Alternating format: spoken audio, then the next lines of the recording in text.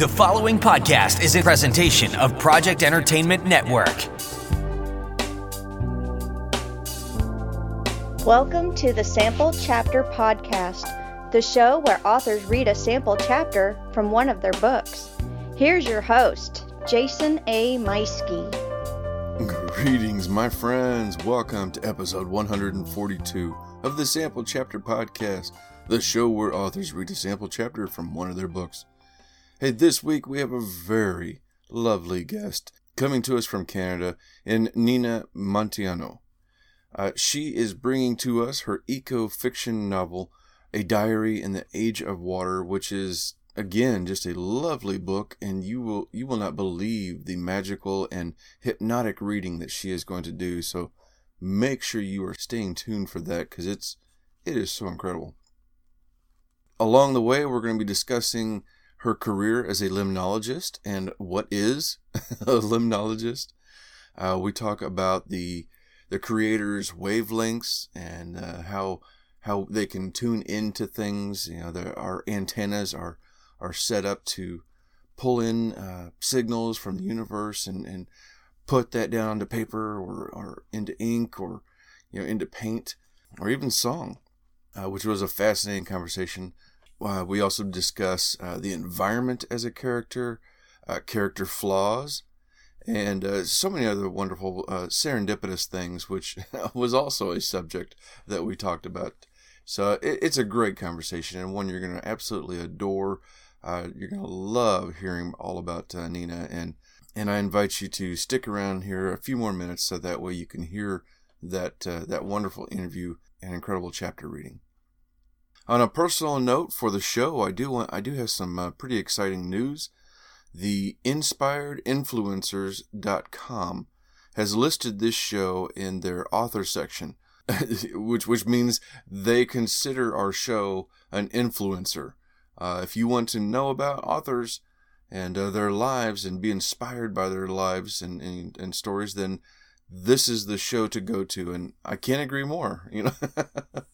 I was really blessed and so humbled to hear that they selected my show, that they selected the Sample Chapter Podcast for their listings, and gosh, that's just been incredible. And the reactions on social media, I was sharing it late last week and throughout the weekend as I found out about it, and reaction has just been incredible. And thank you so much to everybody for believing in this show and making it what it is. Because without these incredible authors who come on and the people like yourselves who are listening right now, that's what makes this show work. And I owe it all to you. Thank you so much. Hey, make sure you are following the show on social media. We are on Facebook, Twitter, and Instagram as just the Sample Chapter Podcast. Very easy to find. We're also on all podcast platforms. Although right now, admittedly, there is a current issue with YouTube from my provider. There's some kind of a broken link happening. So last week's episode 141 is not uploaded right now. And as I'm recording this, I don't know if this will go up on YouTube.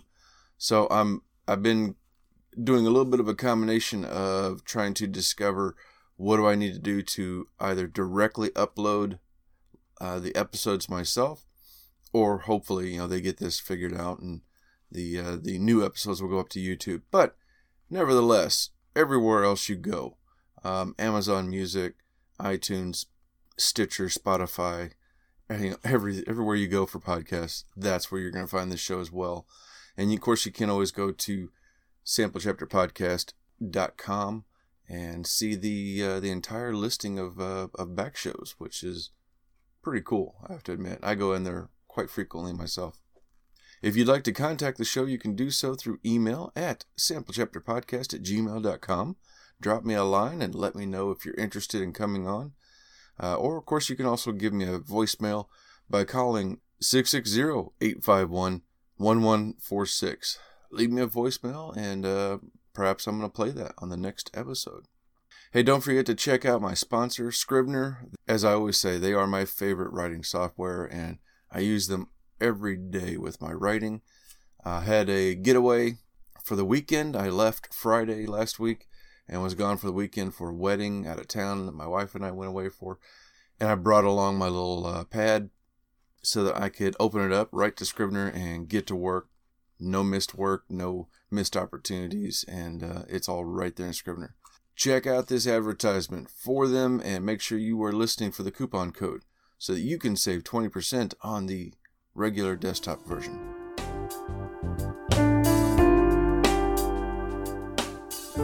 Jason here. Hey, I wanted to take a moment and tell you about my favorite writing tool, Scrivener. Now, I know you've heard about Scrivener because their writing software has been embraced by hundreds of thousands of other writers like you and I, from the novice to best-selling novelists. The reason we all use it is because of Scrivener's core concept to bring all the writing tools you use together in a single application. And with tools like automatic backup, character maps, project goals, and let's not forget that amazing corkboard, you can see why I use Scrivener every day.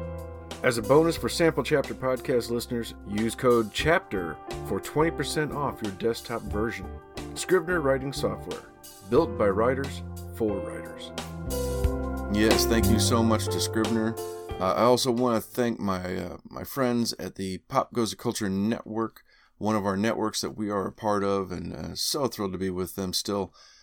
They are the go-to location for anything pop culture, geek news. I always feel weird saying geek news, but I mean, I know that's like a term. You know what I mean? Because I geek out over things too. But yeah, anything pop culture, anything movies and TV related, it's all there. With like I said, with 10 different shows, including their flagship show, Pop Goes the Culture Podcast, which airs live Thursday nights. You can actually log in. You can go to the website, click the link in the show notes, and for where to go, and you can actually interact with them and leave them messages, and it's a lot of fun, and I invite you to check that out. So once again, that is popgoestheculture.com. And finally, I want to thank my other podcast network that we're so happy to be a part of, which is Project Entertainment Network, home to more than 35 different shows. They truly run the gambit with variety. Everything from writing to horror movies to monsters to opinions, faith-based podcasts. It's all there. They have it all. Incredible shows, much like this one that you're about to hear. Hello, is anybody out there? Anybody. This is Jim Cobb. If you are hearing this, the worst has happened. I've recorded a podcast at the end of the world and will broadcast it on channel PEN every Friday. It's all about the apocalypse, books, movies, TV, how much food and water will you need in your bunker, all that kind of stuff. Excuse me, sir. You're going to have to keep the noise down. You're in a library, and you're scaring the kids. The world hasn't ended yet. Sorry, ma'am. Shh. You're in the library at the end of the world with host Jim Cobb. Fridays, exclusively on Project Entertainment Network. I love it. I invite you to click that link in the show notes and go check out the Project Entertainment Network for all of those shows, just like the one you heard, and at least give them a try. Go in there, find a few shows, and give them a try, because I think you're going to find something that you're going to like. Well, hey, without further ado, it is time to get on over to our interview with the lovely Nina Munteanu.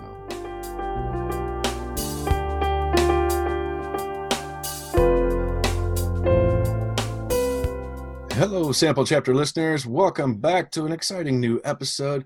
This week, we are hitting the woods of Canada once again, talking with Nina Munteanu.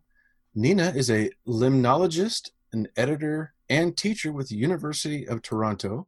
She's an award-winning author of over a dozen books in the speculative fiction, sci-fi, and eco-fiction realms. She also offers a slew of writer help books and comes to us today with her latest eco-fiction, A Diary in the Age of Water. Nina, welcome to the show. Happy to be there, Jason. I'm so happy to have you here. I'm so glad that you reached out to me, and this is a first for the show to have eco-fiction, which I think I know what this is, and maybe you could argue that there's been other books, but this is the first time anybody's ever said eco-fiction on the book, so I'm excited. Oh, cool. I like that. I'm the first. Oh, I'm certainly not the first, though. There's a lot of eco-fiction out there. It's just that a number of them haven't labeled themselves such or been labeled that way. Okay. Some are labeled maybe climate fiction. A lot of them are in the realm of speculative fiction. Mm-hmm. Some of the stuff, for instance, like Margaret Atwood, a fellow Canadian author, who's written a number of wonderful speculative fiction books, and some of them could be under eco-fiction. And there's so many others that are in the literary fiction area. And it's really a brand that I think is used by a number of different people in different ways. And I just happen to use it on mine. Yeah.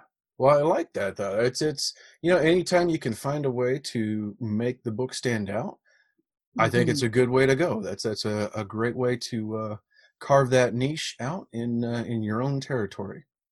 And to better define it, eco is short for ecology in this case. And it's really books or stories where the environment plays a major role. In fact, you could almost say the environment is a character. And that brings it up to a whole other level, right? So it's a major character. It's part of the premise.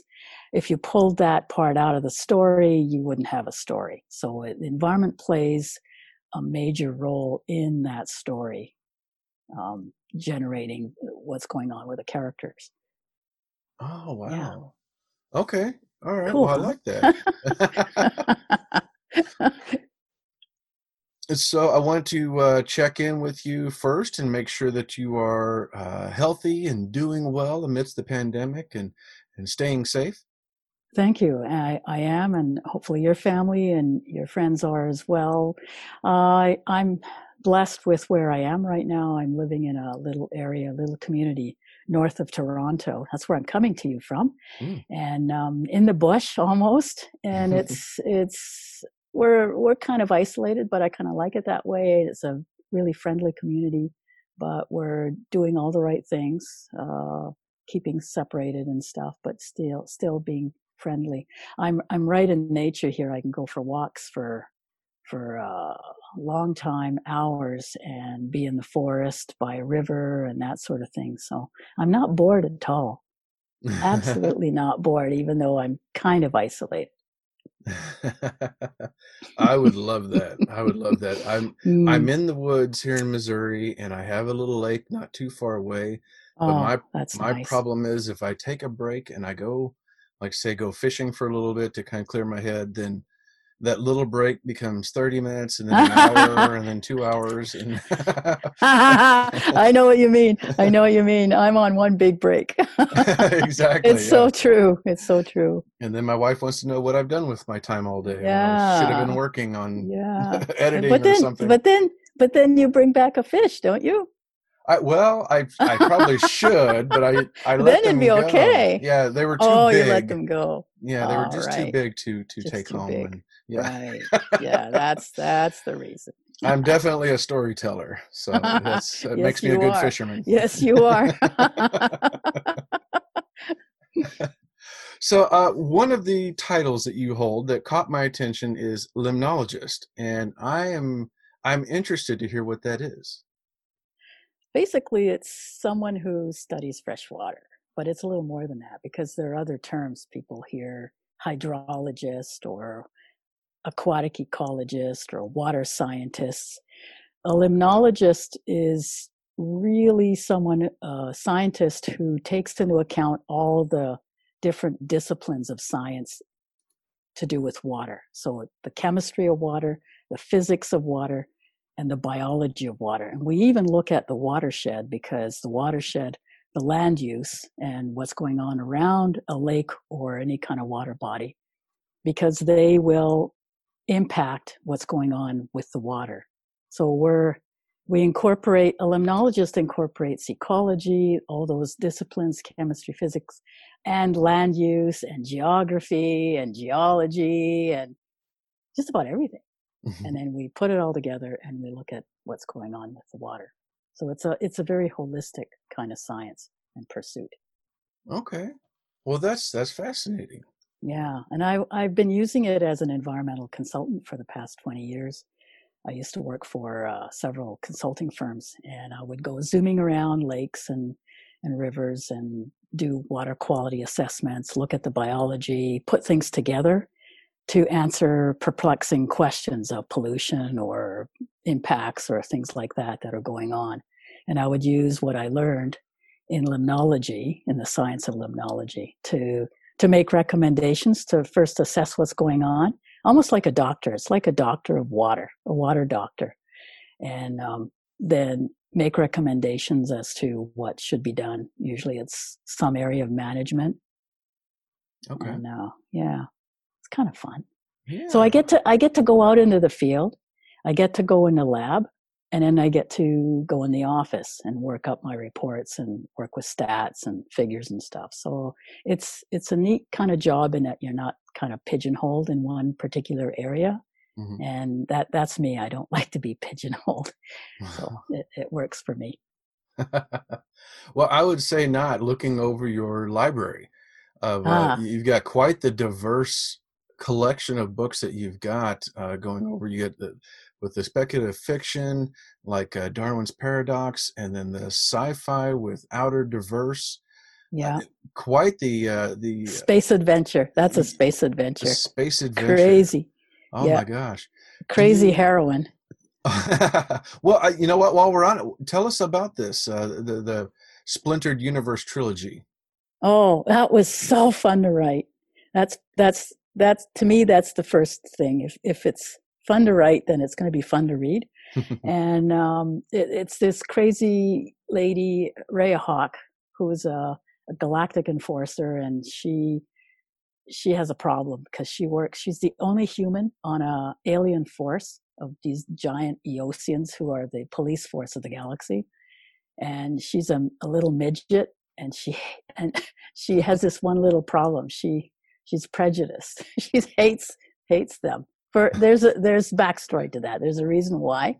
Mm-hmm. So she works for a force of people that she hates. So that's problem number one. It sets up all kinds of problems for her. She's a really smart lady, but she's got a chip on her shoulder, and she makes a lot of crazy mistakes. So it's a bit of it's not a comedy series at all. It is adventure, and it's a thriller, and she's off to solve some mysteries. But she herself is a flawed character in I would think, kind of a wonderful way. You kind of, I don't know. She has this hard, crusty exterior that she doesn't let anyone get in. And partly because she's this puny human in a force of, et cetera, and she's had a certain history. So it's a fast-paced adventure where she's, trying to solve a problem. And of course, by doing that, she creates other problems for herself and et cetera. But it's a wonderful journey. I really enjoyed writing it. I think, and I know readers have loved reading it. I've had actually a lot of people say it should be a movie or a series or a TV series, which would be just great. Yeah. We'll see. That's high praise. That's great to hear too. I love it whenever you get some praise like that. My first book, people said it should be like a B movie horror, but see, I'll take that. That's fine. Yeah. So. I think that's high praise because that means they visualized it and they want to see it. They want to, they've immersed themselves in it. Yes, absolutely. That's pretty cool. Yeah.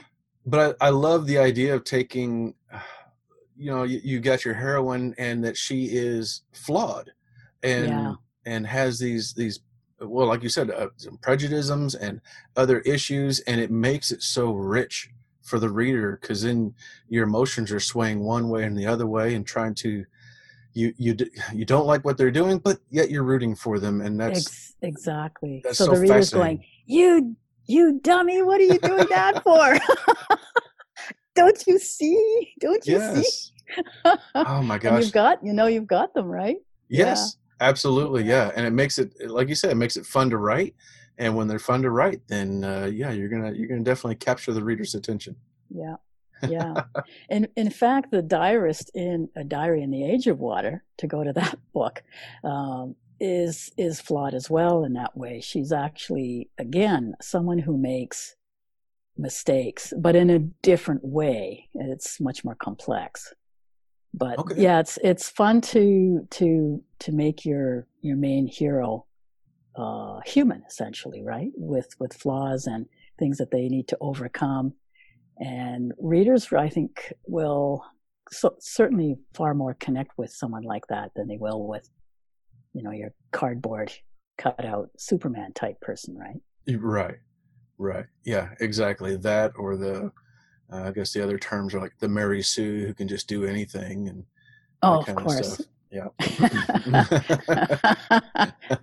Is it still Mary Sue, or is there another? I don't know. That's the most recent one. That's the most recent one I've heard because of Star Wars, the latest trilogy. So they were like, "Oh no, she's such a Mary Sue. She can do anything." Right. Of course, they tried to explain it away later, but right. Fortunately, I think the term stuck. I don't think it worked well. But it's you've got the right idea, because you make it a journey so that you can see the character growing and learning, and it makes it a richer environment for the reader. Yeah. And yourself. Mm-hmm, for sure. Yeah, I think all readers like that. I teach a science fiction writing course at U of T and at George Brown College. And that's one of the things that I stress is the journey of the protagonist and other protagonists. I mean, it could be several of them, and how they change over time, and how that change and that journey is related to something that they need to either overcome or learn or whatever it is. Usually it's about themselves. So there's this internal conflict going on inside them, and it's somehow connected to the external conflict. Usually there's a kind of a mirror thing going on, and that's why the premise is related to the theme of the story. And so we go through this, and it's actually a workshop type course. So everyone brings in their stories, and we work through what's that person's journey, what's their hermetia, what's their big problem, and blah blah blah, and what do they have to do to change. And then next thing you know, they have these moments, these amazing eureka moments, and they go, I know this about my character, and blah blah blah, and they can put it all together, and they click click click. It's almost like I'm a chiropractor with fixing the spine, and it goes click click click click click, and next thing you know, the person can walk again. It's that sort of thing. It's just so wonderful. I love doing that. Oh, I love that description. I never thought of it like that before. That's wonderful. I'm gonna have to tell my wife. She was just at the chiropractor yesterday. Oh, was she? Okay. Tell her I wish her well. Oh my goodness. So, and you've got that the space story, and then you have these other stories like The Last Summoner, which is like a fantasy or alternate history sort of thing. Oh, that was even more fun to write. No, maybe not. Maybe as fun to write. But anyway, it's and that one came to me partially in a dream. Oh. And then was actually the main starting point. I love the way my stories come to me, because they'll come not so much as a formed idea necessarily, but as an image or some other kind of prompt. And in this one, it was actually a painting by a fellow, an artist out of I forget where he's from, but awesome artist that I saw his website. In fact, he's the artist. His last name is Taikulan. He's the artist who did the artwork for my book, Darwin's Paradox, which is a gorgeous piece of work for the publisher there. The Dragon Moon Press had found him. And to do that artwork. So I went on his website and I saw this other thing, this gorgeous image of a knight standing in a drowned cathedral, all old and full of water. It's like a swamp, but you can see the cathedral walls above and the light shining down at an angle, and he's looking up with a sword in his hand, and you can tell he's going, what, there's this big question in his or her mind. And I took that image and I wrapped a whole story around it. Wow. Yeah, it was cool. That is so cool. It becomes a dream that links the heroine with another character who becomes the love of her life. and they both share the same dream, but in each other's dreams, they are the night, and the other person is, I suppose, the light or whatever. I can't remember exactly, but there's this mirrored sort of thing going on. And so that was the first spark. And then the second spark was I ran across after doing research. I don't know if you do this with your work. I'm sure you do. Every writer does it. You're looking something up for one book or one article or something, and you know where I'm going with this. I know where you're going. Yeah. you find something else and you go, "Wow, is that ever cool?" You do the Bill and Ted's thing. Wow, and then you're off. And being a good writer and a good researcher, you go with it. You don't say, "Oh, I'm not working on that. I'm working on this." You follow your whatever it is, right? Serendipity, if you will, and it is serendipity. So I discovered in my serendipitous moment.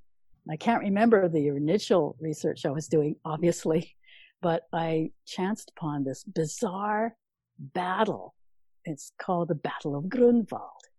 That became the deciding battle where the Polish and the Lithuanians actually beat this massive force, this incredible force of the Teutonic Knights, who were literally ruling the northern Europe at the time.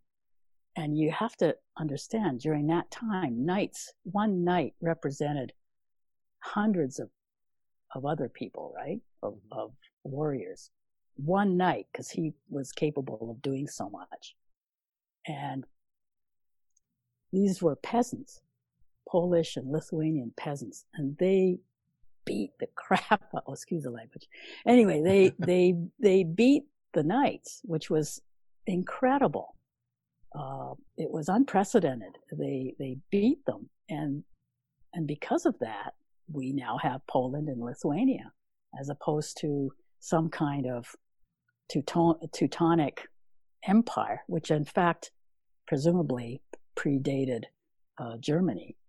Anyway, wow. To go back to my premise, so I took that and I took the other thing and I created this story around a premise, a ridiculous premise. What if someone could change history? What if the Teutonic Knights did win that battle? What would have happened? And I projected to the future that Nazism would have taken over 100 years earlier, and all of Europe would have been under this kind of Nazi control, because there's reasons for that. There's precedents. I'm not just pulling things out of the air. I did a lot of research into the historical connections. And indeed, the Teutonic Knights did represent that kind of Sonderweg that predated the Nazism, if you will, the exclusionary, Mein Kampf type of stuff.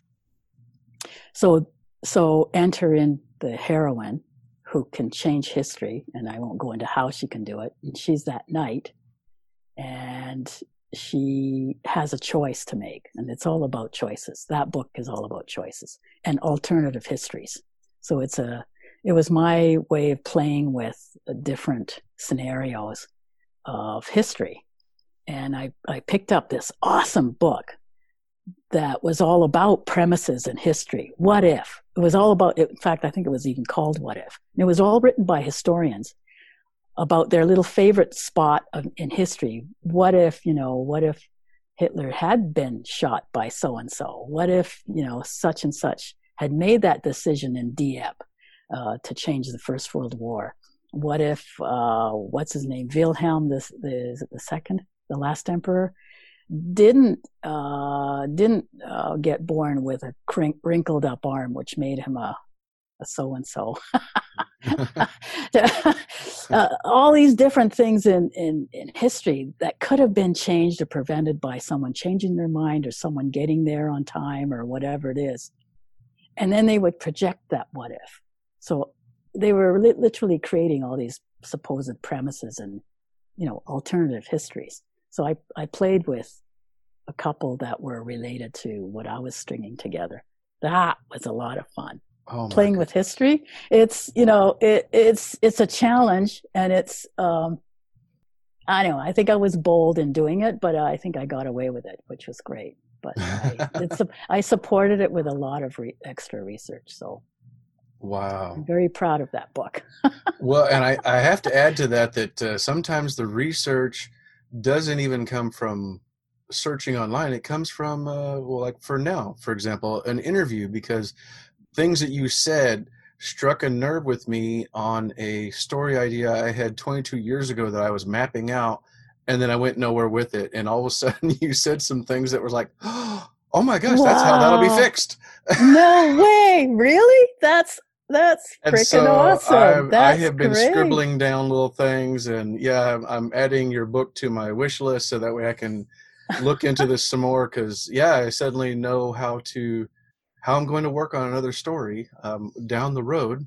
But that's excellent. Oh, I'm so happy for you. But that's it. That's exciting. I just love serendipity that way. It, everything seems to align in certain ways the way they need to. Don't you find that sometimes? I love when that. You're, yes. You're working on plotting or something like that, and you just can't figure it out.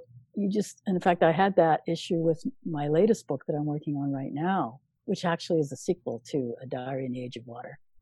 And I just couldn't work it out. And I went, finally succumbed to what I would call writer's block, right? Up to that point, I've never admit that I had it. But I got out of it easily enough because I just let it go and went and did other things and did things that are, harmonious in my life. I mean, we're talking COVID, right? So it's, we're restricted here with COVID, right? In terms of what we can do to get our brains going and inspire us, like going to the museum or going to an art show or watching movies and all those kind of things that typically help people.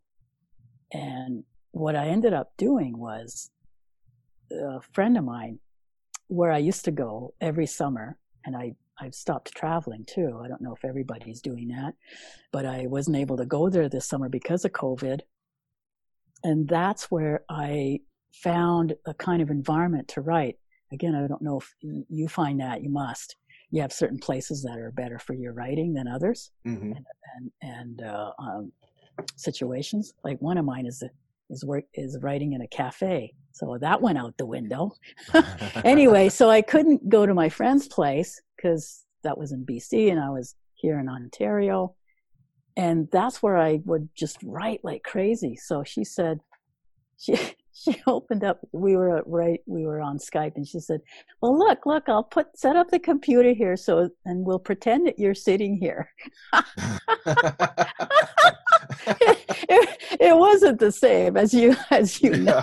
Yeah, I mean, good grief. But somehow that broke the spell. I mean, and I was there, and I suddenly had all these cool thoughts. And of course, she helped because she's a really cool person that way with, asking the right questions. And I just broke through, and the whole thing just like a river breaking through a dam, and I haven't had a problem with coming up with ideas since. Isn't that a crazy story? Oh my but anyway, gosh. it's when you let go and you just pursue enjoyment or whatever it is that feeds your soul, it also feeds your muse. And then it's quite neat when that happens. Yes, it is. Oh my gosh. Yeah, I just love those moments when something just out of the ether, out of the universe, whatever, and it's just somebody just says something in passing, and I just look at them, I'm going, why would you say that? Because it's like that was the one thing I was waiting for that made that click in my head. And it's just like now the things are connecting and the electrons are firing in my head, and it's like I know what I'm doing now. It's like there it is. And it's crazy how that works out. I mean, I know, and maybe all of us writers, we're all really transistors or something, and we're just walking around waiting, with our aerials, is that what you call them? Aerials, reaching out for those wavelengths of information or whatever it is that we need, or inspiration and connection that's out there. I mean, It's sort of like Jung's creative consciousness or unconsciousness. That's that, and literally enveloping the planet. There's a word for it. Can't recall what it is. An almost physicality to it, where it's part of the air that we breathe, and okay, people are gonna go woo woo. She's going woo woo now. Anyway, but I mean, we're all creatures of frequency and vibration, right? I mean, Einstein said that much. And being akin to that or sensitive to that, and everyone has different sensitivities depending on how connected we are to our senses, can really feel that. And perhaps I would like to suggest that all artists are more connected that way and more sensitive to those wavelengths that are coming at us and we're sending out. And truly, in some level, we are bringing those toward us. In I a way agree. that I agree. Yeah, allows us to see more.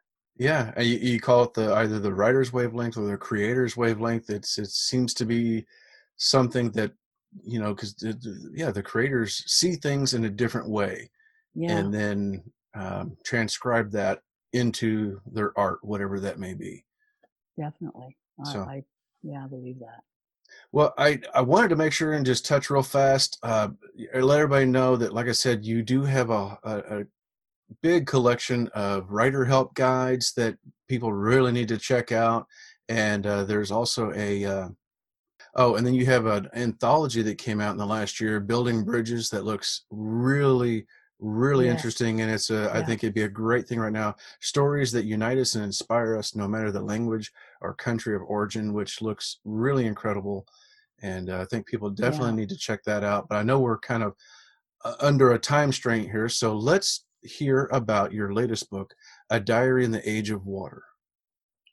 Yeah, well, it's essentially a journey of 4 generations of women who have a unique relationship to water. It's over a time of extreme change. I'm talking climate change and water shortage particularly. So the book spans 40 years, starts in the 2020s and goes into the 2060s and actually into the far future, where it actually begins. And I'm going to read from a little bit of that. So the bulk of it is actually the diary of a limnologist. And it's found by a future water being. So that's how it's nested in. Oh. So during the diarist's lifetime, all kinds of things to do with water are overseen and controlled by the International Water Utility, Canada Corp, which actually has nothing to do with Canada. That's just my little irony there. So this is a world in which China owns America, and America in turn owns Canada. Not outlandish, as it turns out.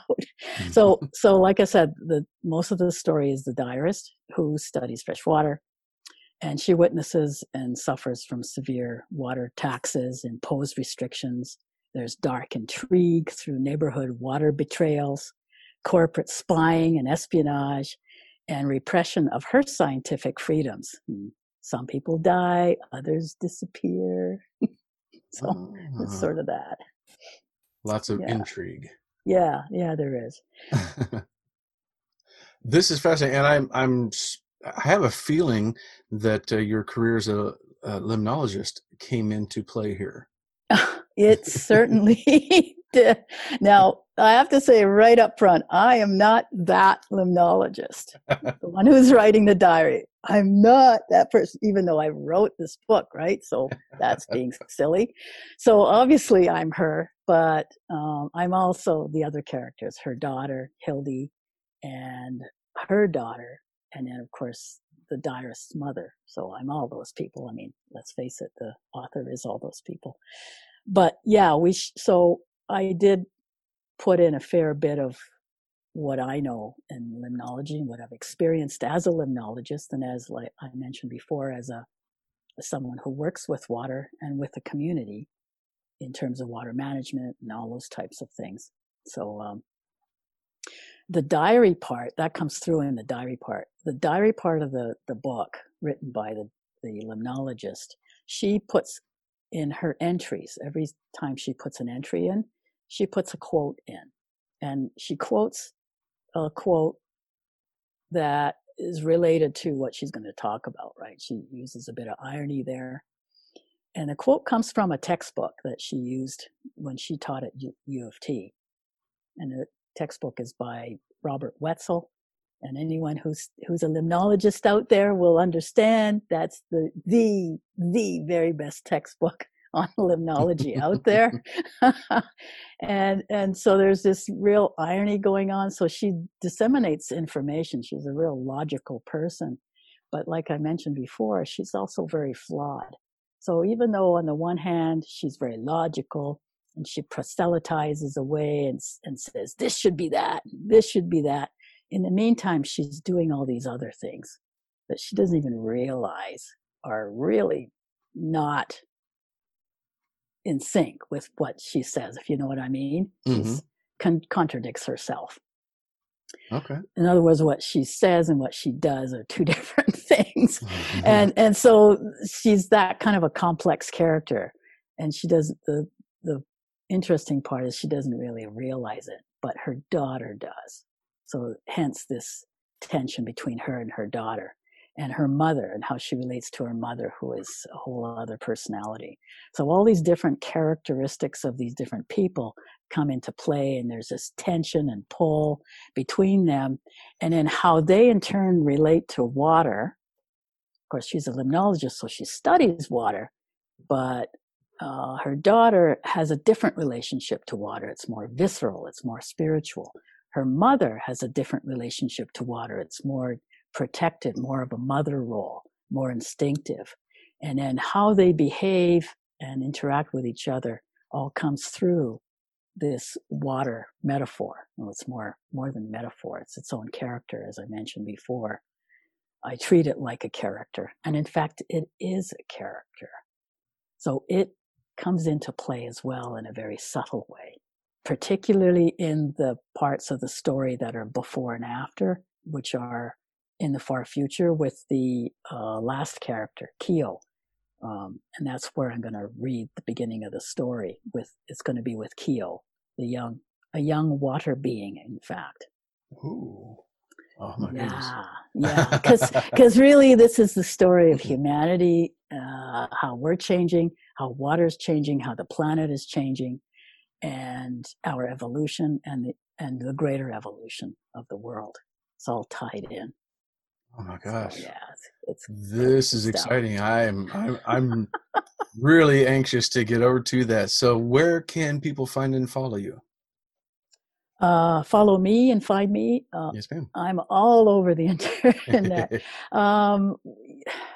Specifically, I have at least 3 good blogs. The Alien Next Door, that's a whole other story. That matches up with the things we've said before. Then there's one devoted to water and issues of water and this book and other books, The Meaning of Water. And then there's 2 other sites, ninamunteanu.ca, which is all about my writing, and ninamunteanu.me, which is all about my coaching, because I help writers to publish and publish successfully. You can also find me on Amazon, on Goodreads. I have accounts there. In Anna Publications, who is publishing this book. I'm on Twitter, I'm on Facebook, I'm on LinkedIn, I'm on Pinterest, I'm on Goodreads, and of course I have my own little spot on Amazon as well. So I don't know if I left anything out. If you Google my name, like I said before, this was before we started recording, my name is fairly unique. I used to think it was unique, but it's just fairly unique now. But if you email, I'm not like John Smith. If you went John Smith, you wouldn't find me, right? Right. There's a bazillion other John Smiths out there. But because I'm Nina Munteanu, you're going to find me right away. So Google me. That's probably the best way to find me, is to Google me. All right. Well, of course, everybody can do that, or you can just click those links in the show notes. I will have links for all of that, so that way you can find her and pick up her books and check out everything Nina Munteanu. And it's great. I love this. This is going to be exciting, and I cannot wait to hear more of this. Thank you so much for being such an incredible and wonderful guest, Nina. Oh, thank you so much, Jason. It was very enjoyable. She could go on for a couple hours. Well, ladies and gentlemen, it's time for me to step aside and hand the floor over to our guest, Nina Munteanu, and her latest book, A Diary in the Age of Water. Thank you, Jason.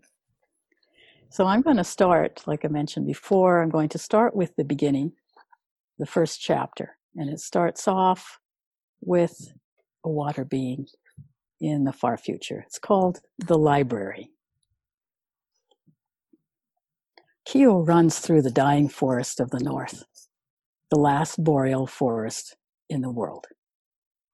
The rain earlier this morning left the forest dripping with living moisture and saturated the air with a scent of giant conifers. Their fragrance is intoxicating, a fresh pungency that lingers like the smell of fresh water. The giant buttressed trees rise like pillars out of soggy ground.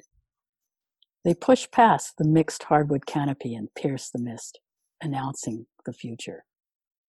Lichen drips off branches and clothes the fibrous trunks in crenulated patterns. Moss covers everything. A filigree of green, silver, and russet plays in the breeze, dancing like a wild shadow. Tugged by the wind, Kyo's hair flows behind her like a dark, turbulent river as she leaps over rough ground, her skirt flying. Her 4 dark blue arms stretch out for balance as she navigates the obstacle course of fallen trees, tall ferns, and horsetails. Already high in the sky, the sun is a large blushing orb that bathes everything in hues of pink. Nam calls it Gaia's heart light, a poem to heaven.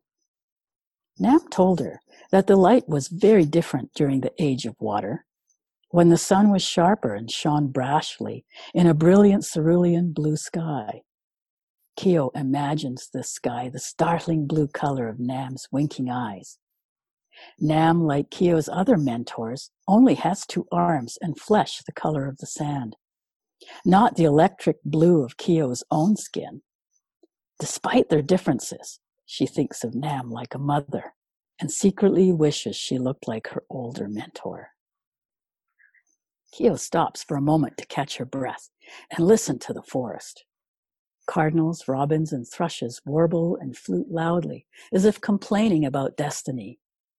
Yet they are the interlopers. According to Mio, they took up permanent residence in the north when the climate warmed during the age of water. The bird's symphony flows through Kyo, pulsing with the earth's heartbeat. Kyo runs on, gathering coherent waves of vibration, intent, and motion into one continuous and harmonious rhythm. She understands that rhythm embraces a fractal continuum that ranges from microscopic to cosmic proportions. Cell division aligns with the planet's circadian rhythms. Bees synchronize their flight with the phase of the moon. Planets and stars exert gravity and frequency on each other, resonating with the harmonic music of the spheres. Her world flows in constant oscillation from high to low, particle to wave, dark to light, separating and uniting, creating and destroying, and back again, all through water. It is then that she feels her sisters the most, the other Kyos, other blue beings like her, scattered over the world in small enclaves like hers. Each whispers a harmonic tone in a soft symphony of wisdom. Frequencies from all over the world, carried on the coherent domain of water vapor to resonate through her interstitial water. They are waiting for her. She shares their eagerness for the exodus, but she also harbors a secret yearning for the past, as though some hidden part of her has lodged there, like a tendril of a vine reaching across time, seeking resolution, redemption even. What is holding her back in this drowning forest? It isn't the trees. There is always sadness in the end of things, but endings are also beginnings, Kyo of Siberia whispers across the northern atmospheric river. We do not feel this Canadian sadness, Kyos from Scandinavia chime in. Perhaps that part of us still clings to the mundane comfort of familiarity, given that the maple still stands strong in northern Canada. But Kyo knows that's not true. The sugar maple has been migrating north, scrambling to keep up with the beech, and realizing the native legend.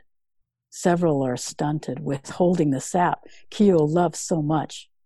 Many are yellowing at the tips of their leaves and showing bare, insect-infested crowns. Soon the maple will drown in the swamps of the north. Kyo understands that she is holding her sisters back with this selfish sentiment and preoccupation with a past and a people she's only dreamed of. How is it that she alone stands apart from the rest? It's not her lack of adventure or faith. She embraces the creature. Nam calls her sprite. An endearment, she knows, but one based on Kyo's curiosity and yearning for adventure. If her mentor knew of Kyo's perverse and guilty obsession, she might call her something else, and certainly not with a wink. Kyo involuntarily swallows down the truth and sits on a moss-covered boulder. She knows that her reluctance to leave has to do with the villainous water twins, who destroyed humanity because of their hatred for their own kind. She feels an unreasonable longing, as though a cord were tugging her back to them. The water twins were the first ones, the only ones from the water age, who had the power to instruct water. And they did so long before the new children of the forest learned how. The twins unleashed a wrathful Gaia with her alien technology, frequency generators, and shamanic potions. Kyo has dreamed about most of it. Mio and Ho confirmed her vivid dreams with their historical documents. Why is she being plagued by accurate dreams of a time she's never experienced? Kyo is convinced that the water twins somehow spawned the children of the forest, those like her. If not for the twins, she might be normal like the others. It is an outrageous supposition, yet she cannot shake it. The twins destroyed the world, after all, like Shiva and Kali. The twins didn't look like the children of the forest, who came much later, after humanity had been all but extinguished. It's impossible that the twins could have connected to her. Yet that is exactly how Kyo feels.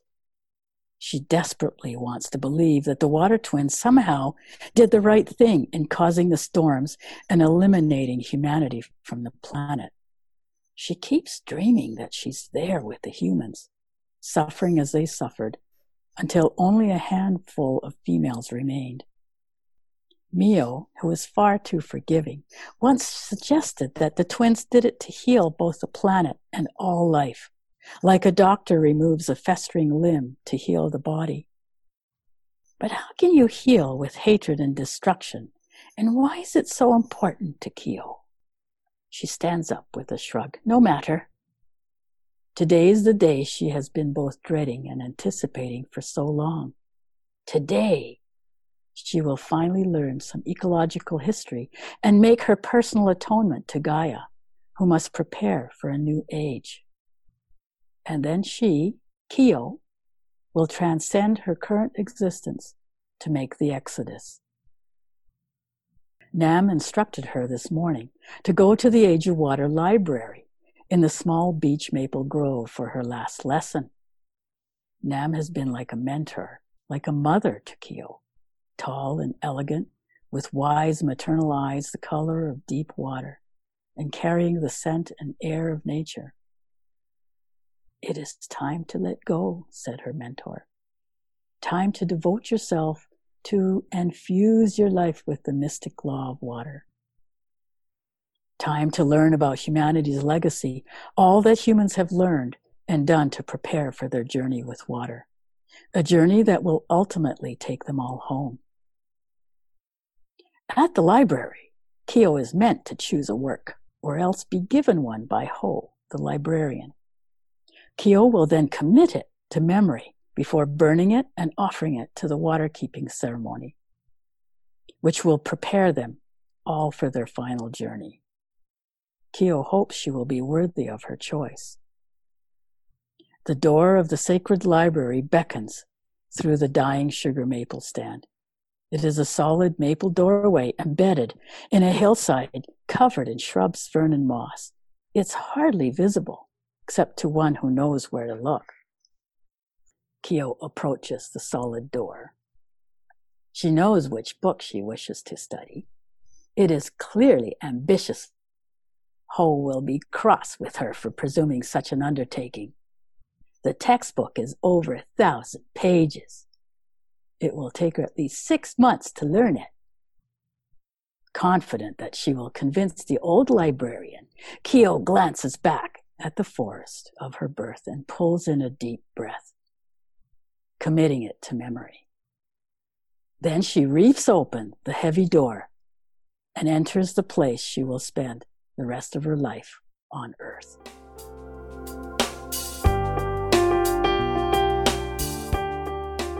Oh my goodness. That was Nina Munteanu reading, like I said, a magical and hypnotic sample chapter from her newest novel, A Diary in the Age of Water. Make sure you are clicking the link in the show notes for more about Nina and where to follow her on social media, pick up her books, and follow her blogs. Don't forget to also click in there for our sponsor and podcast friends alike, and hit that subscribe button so you don't miss out later this week when we are back with return guest Lucas Mangum. It's going to be our bonus episode for the month. It's going to be coming up soon, so we'll see you again in a few days. Take care, everybody.